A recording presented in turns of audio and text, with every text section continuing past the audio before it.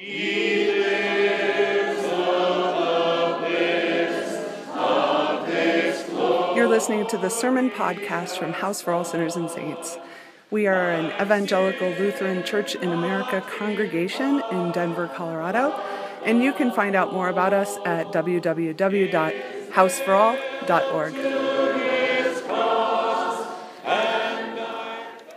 Grace, peace, and mercy are yours from the triune God. Amen. I received a postcard recently that said, "This piece of mail could change your story forever." It was advertising a new church launching in Denver called the Storyline Church. It invited would-be worshipers to come find out the greatest story ever told and find out what could change your story.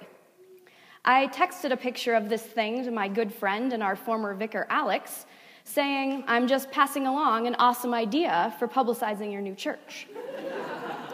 Alex responded, "I am totally going to do the same thing, except advertise, 'This piece of mail could change your life forever,' with an asterisk. Only if you accept Jesus Christ as your personal Lord and Savior and follow a rigid moral code." I then crowdsourced other questionable church marketing ideas. They ranged from afterlife scare tactics to throwing other churches under the bus. Basically, invitations to be part of the in crowd to party with Jesus. We, the ELCA, the denomination to which House belongs, fall into this trap too, with the slogan, "God's work, our hands," implying perhaps we have some monopoly on knowing and doing God's work in the world. My dear friend Steve Ludwig refers to this as junk mail from Jesus. As I prepared this sermon and reflected upon Paul's first letter to the Corinthians, I wondered what the marketing campaign of the church in first century Corinth would be. Something along the lines of, "You can now eat the meat left in the temple," or "Your food no longer has to first be sacrificed to idols." I'm not sure about you, but this is totally working for me. The sense of grace and liberation here is palpable. Is it working for you?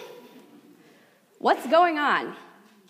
Paul's writing to a congregation in the city of Corinth.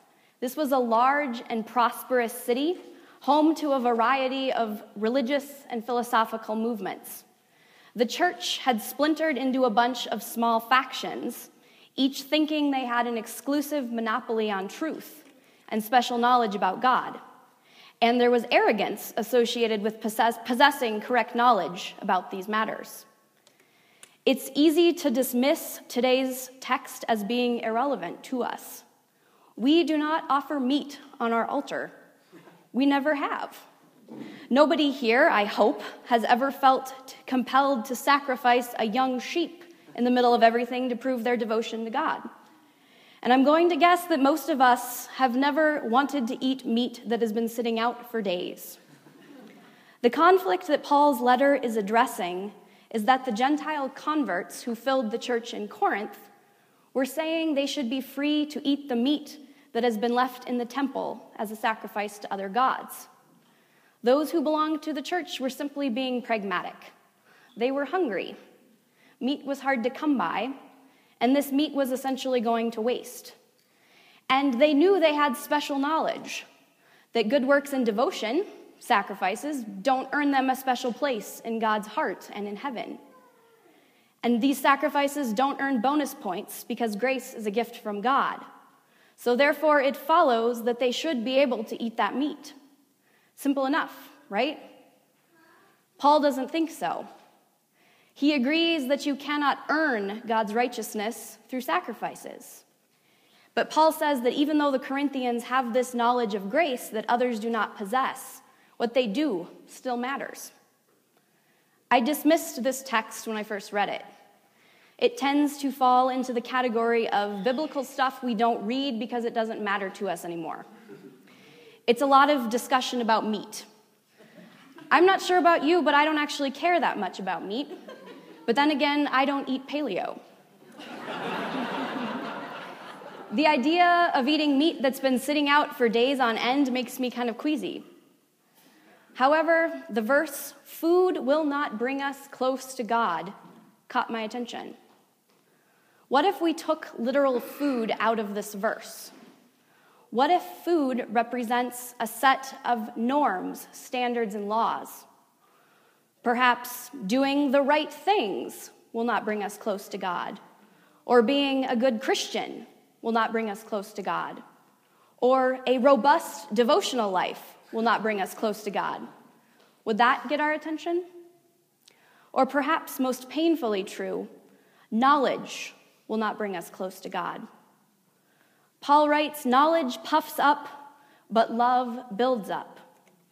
Thinking you have special knowledge makes you arrogant, but loving your fellow human beings builds others up. Paul falls into his own trap, though, when he tells the Corinthians they shouldn't let their knowledge of God be a stumbling block to others who don't have that same knowledge, which amounts to, don't let people who don't know what you know see you eating the meat in the temple. You will cause them to sin because they could think it's okay. You know it's okay, but they don't. As Christians today, we may not be that concerned with meat left on altars, but we are terribly concerned with having special knowledge about God. Like junk mail from Jesus, most evangelism tends to center around, "Look what we have. Don't you want to have this thing too? We have a ticket to heaven. We have freedom from our sins. We know something that you don't know. And once you know what we know, you'll be special too."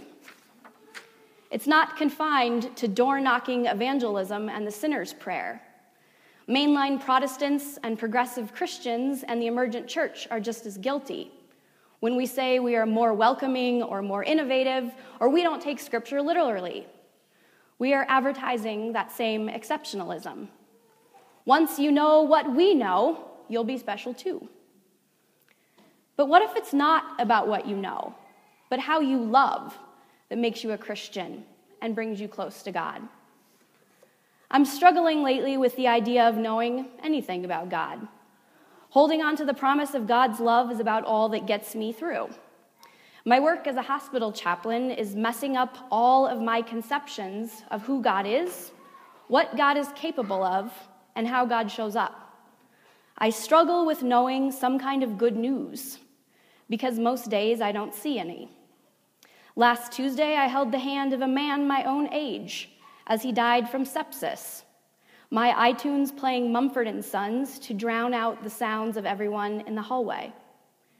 Yesterday, I prayed with a family during a death vigil that God would hurry up and hasten the death of their loved one and stop her suffering. I would love more than anything to be able to tell you with full knowledge that God is present all the time and is constantly working for good and working for life and healing. But my experience makes me question that on a regular basis. And I have a sneaking suspicion I may not be the only one here with those questions. I've been to seminary. I can kick ass in Bible trivia. I know how to differentiate between Martin Luther and Philip Melanchthon, and I know Greek and Hebrew. But I don't actually know much at all. I don't know why there is suffering. I don't know why it feels like God does not come to the intensive care unit very often. I don't know why teenagers are shot dead by police officers in alleys. I don't know why most of humanity seems hell-bent on killing each other, either with words or with guns. And I don't know what to say a lot of the time either. I'm called in to speak a word of comfort, and I'm constantly asked, "What do you know about God and what God is doing here?" I don't have much knowledge, and all I can do is try my best to love the beautiful and broken people of God. And I think this is what we all do, because we're first loved by God. It's not what you know, but it's how you love. It's not a Hallmark kind of love. It's not a love the sinner, hate the sin kind of love. It's not about feeling good or altruism or mission trips. It's about actually getting dirty. It's about being present in the world now and not saving yourself for later.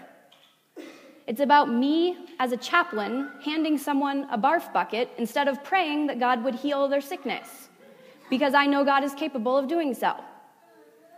It's not about telling people what we know about the gospel. It's about reflecting the gospel in how we live and how we love. What would it be like if we stop trying to draw closer to God by expanding our knowledge and instead relax into the deep knowing that God is already in and among us because of love? God came to earth to live among us in the person of Jesus, and God continues to live in us. It relieves us of the huge burden of knowing, believing, doing, saying the right thing to save ourselves or someone else. Our own work will never draw us closer to God because God is already in us. We are loved deeply by God, and that love is liberation from the burden of knowledge. Amen.